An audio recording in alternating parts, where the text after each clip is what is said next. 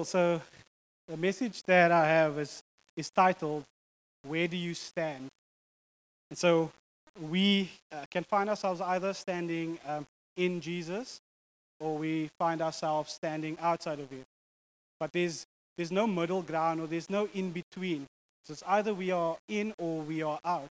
And so what I want to do this evening or this afternoon is I really want to look at what the scripture says about our position in Christ and our position outside of Christ. And so I don't want to take a lot of time because I really want to leave room for the Holy Spirit to really minister to us at the end. And I normally like to give a nice detailed introduction when I do a message, and sometimes I'll even say something funny because that makes me comfortable and it makes you comfortable. But I'm not going to do that today because the message that I have isn't one of comfortability. In fact, it's a very uncomfortable message. And so I've just been feeling that the Lord really wants to, as a church, He wants to cut us to the heart. He wants to even wake us up and refine us. And so instead of giving an introduction, I want to just pray again for us and trust that the Lord would minister to us. Yeah, Father God, it's such a privilege, Lord, to be able to share your word. And Lord, today, this isn't my words, Lord, but it's your words. And so, Lord, I pray, Lord, even as I've been praying this week, Lord, first start with me. Cut my heart, Lord. Search my heart, O God. I pray, Lord, that the fear and the reverence of God would be so present here today, Lord. Lord, would you give us ears to hear what the Spirit has to say to the church today? Oh, Lord, prepare our hearts. Help us to posture our hearts so we can receive today. In Jesus' name, amen. So what I want to do first is I've got a couple of verses. I'm just going to read those verses and you kind of can see where I'm going from there. So the first one is Matthew 7, verse 21 to 23. So not everyone who says to me, Lord, Lord, shall enter the kingdom of heaven, but he who does the will of my Father in heaven. Many will say to me in that day, Lord, Lord, have we not prophesied in your name, cast out demons in your name, and done many wonders in your name? And then I'll declare to them, I never knew you. Depart from me, you who practice lawlessness. And then Matthew 15, verse 8. These people draw near to me with their mouths and honor me with their lips, but their heart is far from me. Revelation 3:14 to 16. And to the angel of the church of the Laodiceans write, these things says the Amen, the faithful and true witness, the beginning of God's creation, or the creation of God. And I know your works. You are neither cold nor hot. And I could wish that you were cold or hot. So then, because you are lukewarm and neither cold nor hot, I will vomit you out of my mouth. Then Matthew 13:27 to 30 says, so the servants, this is the parable of the wheats and the tares. So the servants of the owner came and said to him, Sir, did you not sow good seed in your field? How then does it have tares? And he said to them, an enemy has done this. And the servant said to him, do you want us to then go and gather them up? But he said to them, no, lest while you gather up the tares, you also uproot the wheat with them. And then lastly, Luke 6:43 to 46. For a good tree does not bear bad fruit, nor does a bad tree bear good fruit. For every tree is known by its own fruit. For men do not gather figs from thorns, nor do they gather grapes from a bramble bush. A good man out of the good treasure of his heart brings forth good fruit, or good. And an evil man out of the evil treasure of his heart brings forth evil. For out of the abundance of the heart his mouth speaks. But why do you call me Lord, Lord, and you do not do the things that I say? So the one thing all these people have in common is that they all profess to know Him. They all profess to be believers. So they might even look like believers. They might go to church, they own a Bible, they read the Bible, they might even say a prayer. But the thing about the wheats and the tares is they look exactly the same. You only start to notice a difference when the fruit starts to be visible. And Jesus says every tree will be known by the fruit that it bears. Jesus says these people, they don't obey Him. They don't do the Father's will. And they're neither cold nor they're hot, and they're lukewarm, and so He will spit them out of His mouth. So 1 Corinthians Or 2 Corinthians 13, verse 5. Now, Paul is writing to a church. This is people that profess themselves to be believers. And he says to them, examine yourselves as to whether you are in the faith. Test yourself. Do you not know yourself that Jesus Christ is in you, unless indeed you are disqualified? So where do you stand? So I want to do something different. I want to ask you as a church that you would close your eyes. And I've got some really challenging questions that I want to ask you in a moment. And I would ask that you would be honest with you and the Lord, and that you would examine yourself based on these questions. If you could all just please close your eyes. So the first thing that I want to ask you is, if I were to go right now to the people that you live with, the people that you go to school with, the people that you work with, the people that doesn't see you in church, if I asked them how you represented Jesus, what would they say? If I could put your life on the big screen right now, the things that no one sees you do, what would we see? Can people see a difference in your life since you profess Jesus as Lord? What about your social media? If I were to pull your Facebook account right now up, what would we see? What would the post that you post speak about Jesus? Or do you look just like the world? So believers are commanded to be the light and the salt of the world. But if the salt has lost its flavor, then it's useless. If a light doesn't shine, then it's useless. Are you growing to be more like Jesus Christ and less of yourself? Are you being led by His Holy Spirit? Is the fruits of the Spirit evident in your life? Love, joy, peace, patience, kindness, faithfulness, gentleness, self-control, or the works of the flesh evident? Sexual immorality. That's all sex outside of marriage, masturbations, porn, all of those things. What about discord, fits of rage or anger, selfishness, divisions, factions? Scripture says that all those who are led by the Spirit of God, those are the children of God. What about your devotion time? Do you earnestly seek Jesus' heart in His Word each and every day? And I'm not talking about just a checkbook that I've read the verse of the day and there I go. Do you desire to hear from Him? So Peter says that we should earnestly desire the milk of the Word. And it's interesting that he uses that analogy, because the only time a baby doesn't desire milk is if that baby is sick. Do you desire His Word? Do you desire to obey His Word? Do you love to obey His commands? Or do you just hear it and forget it? Because James says that if you only hear and you don't do His Word, then you are deceived. And Jesus says that if you love Him, that you would obey His commands. How about your prayer life? Do you have a prayer life? And I'm not talking about 2 minutes of prayer requests and thank you, Lord, there I go. Are you pursuing God's heart in prayer each and every day? Are you actively striving to deny yourself and pick up your cross each and every day? Because Jesus says this is a requirement to be a follower of His, that you have to pick up your cross, die to yourself each and every day. What about your love for believers? Can you honestly say in your heart that you love the church, that you love God's people?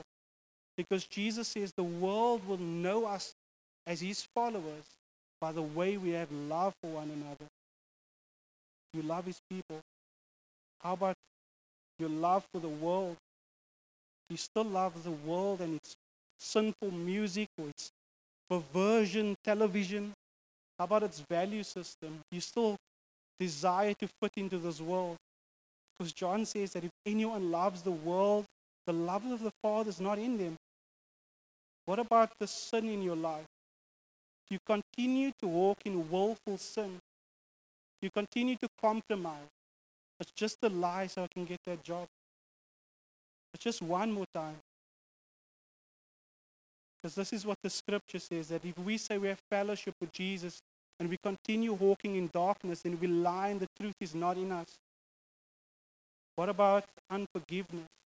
You struggle to forgive people. Because Jesus says, unless you forgive, the Father in heaven will not forgive you. You find yourself making all kinds of excuses for the way you are living. You find yourself making excuses for why you can't gather with the church. Because on the day of judgment, the scripture says we'll have no excuse for not knowing Him. So you can open your eyes. I know this is a hard question. Examine yourself. Do you not know if Jesus Christ is in you? Do you not know if He's in you? So if these questions cut you to your heart today, if these questions make you uncomfortable, then there's a chance that you don't stand where you think you stand. Now, we are saved by grace through faith in Jesus Christ alone. But if Jesus Christ truly is in you, then these fruits, they'll be evident. Because Jesus says that if you abide in me and I abide in you, you will bear much fruit. Do you not know if Jesus is in you? Where do you stand? So I want to look at what the scripture says about those that stand outside of Jesus. What is their position? So according to the scriptures, I'm not going to read them all. I'm just going to quote them. It says you stand as guilty outside of Jesus. You stand as dead in trespasses and sins. And you stand under the curse of sin, as slaves to sin.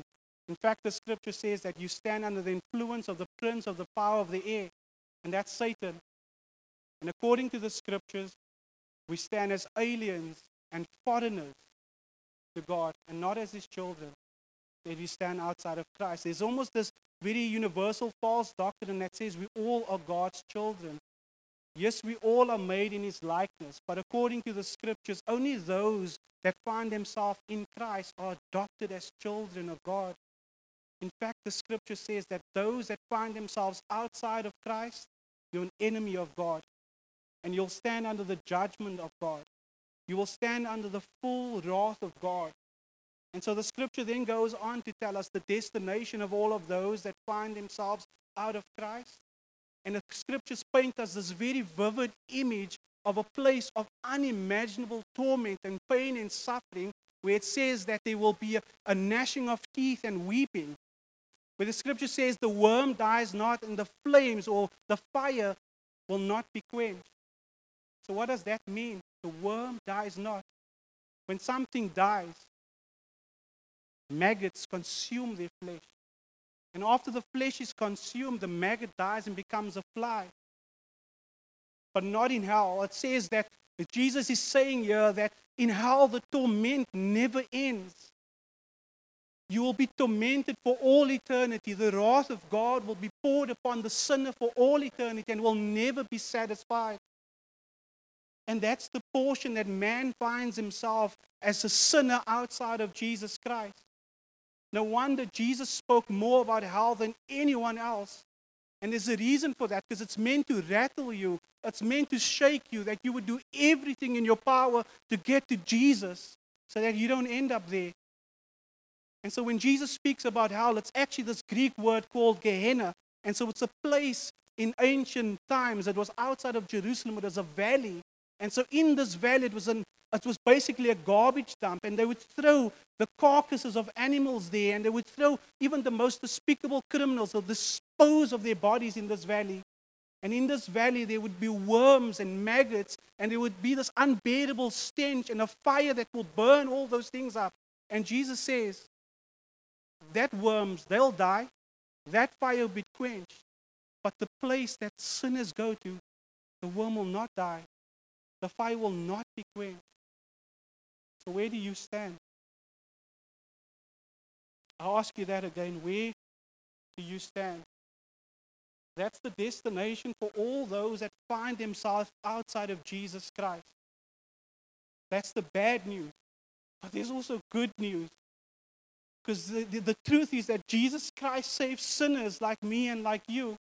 And if you are truly born again, by His Holy Spirit and you've been truly saved by Him, you find yourself standing inside of Jesus Christ. And as we stand in Him, we have a position as His righteousness. We stand as the righteousness of God in Christ Jesus.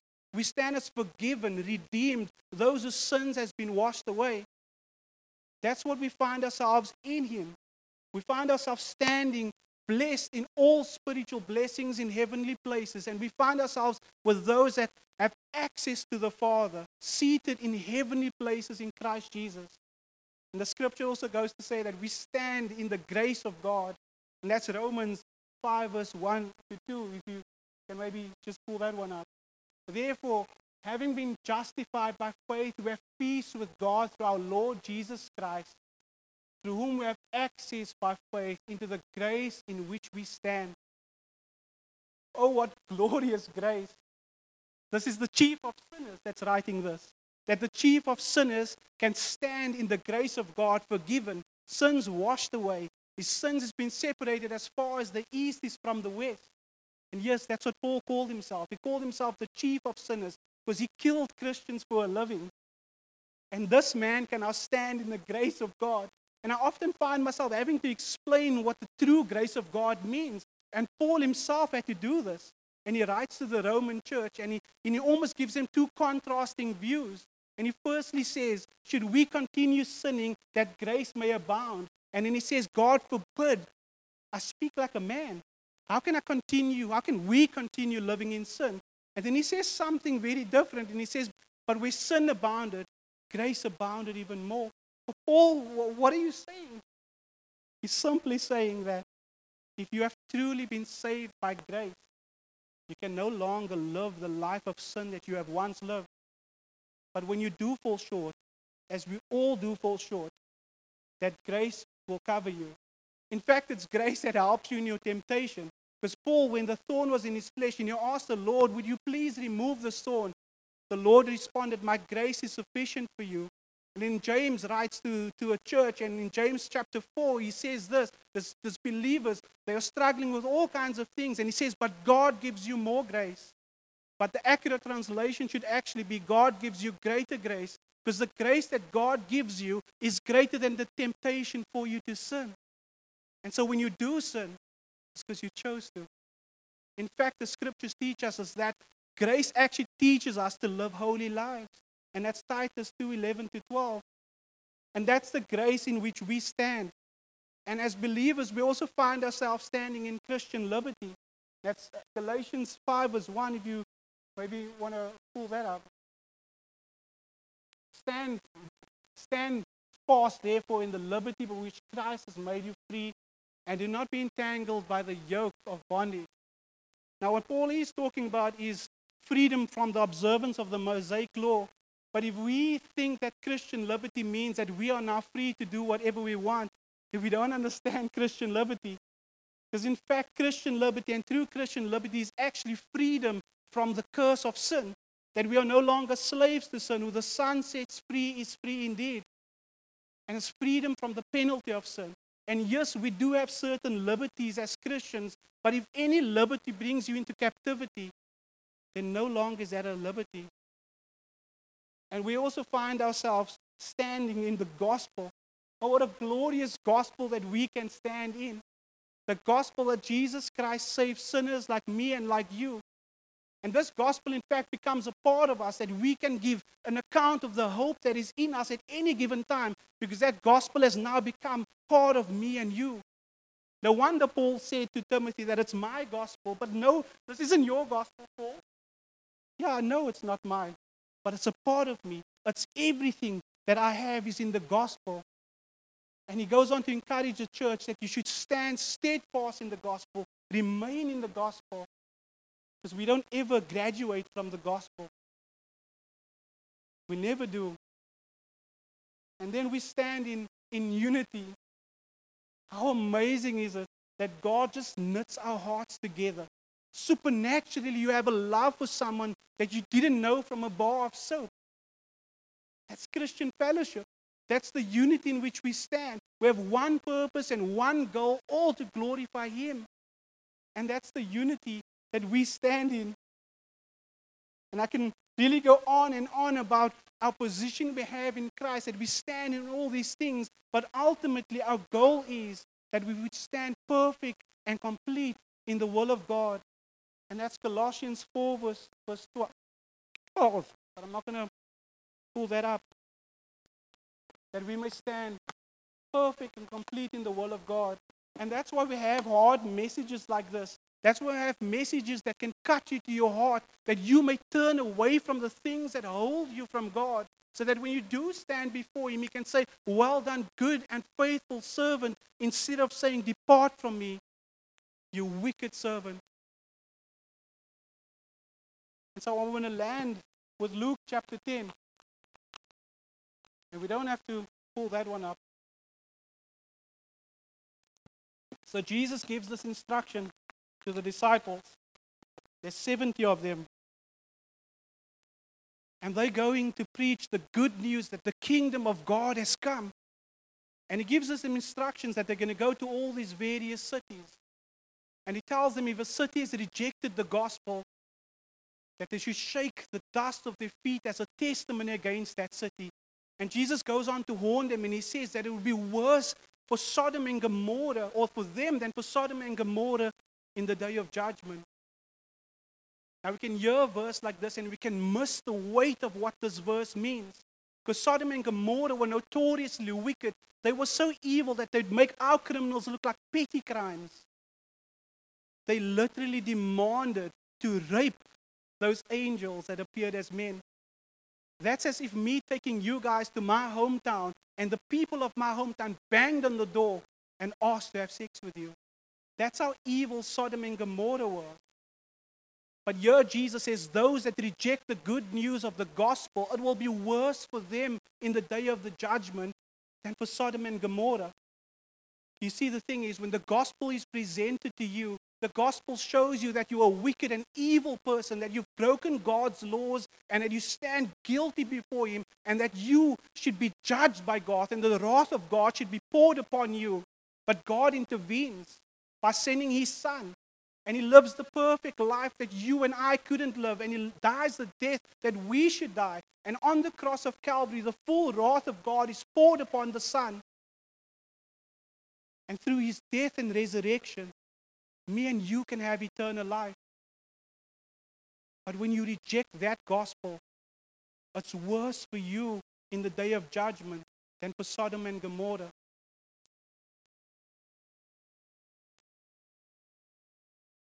I want to ask you, church, if you've examined yourself today and you saying to yourself, honestly, I find myself outside of Jesus Christ, I want to beg you today that you do not leave here without making right with Him.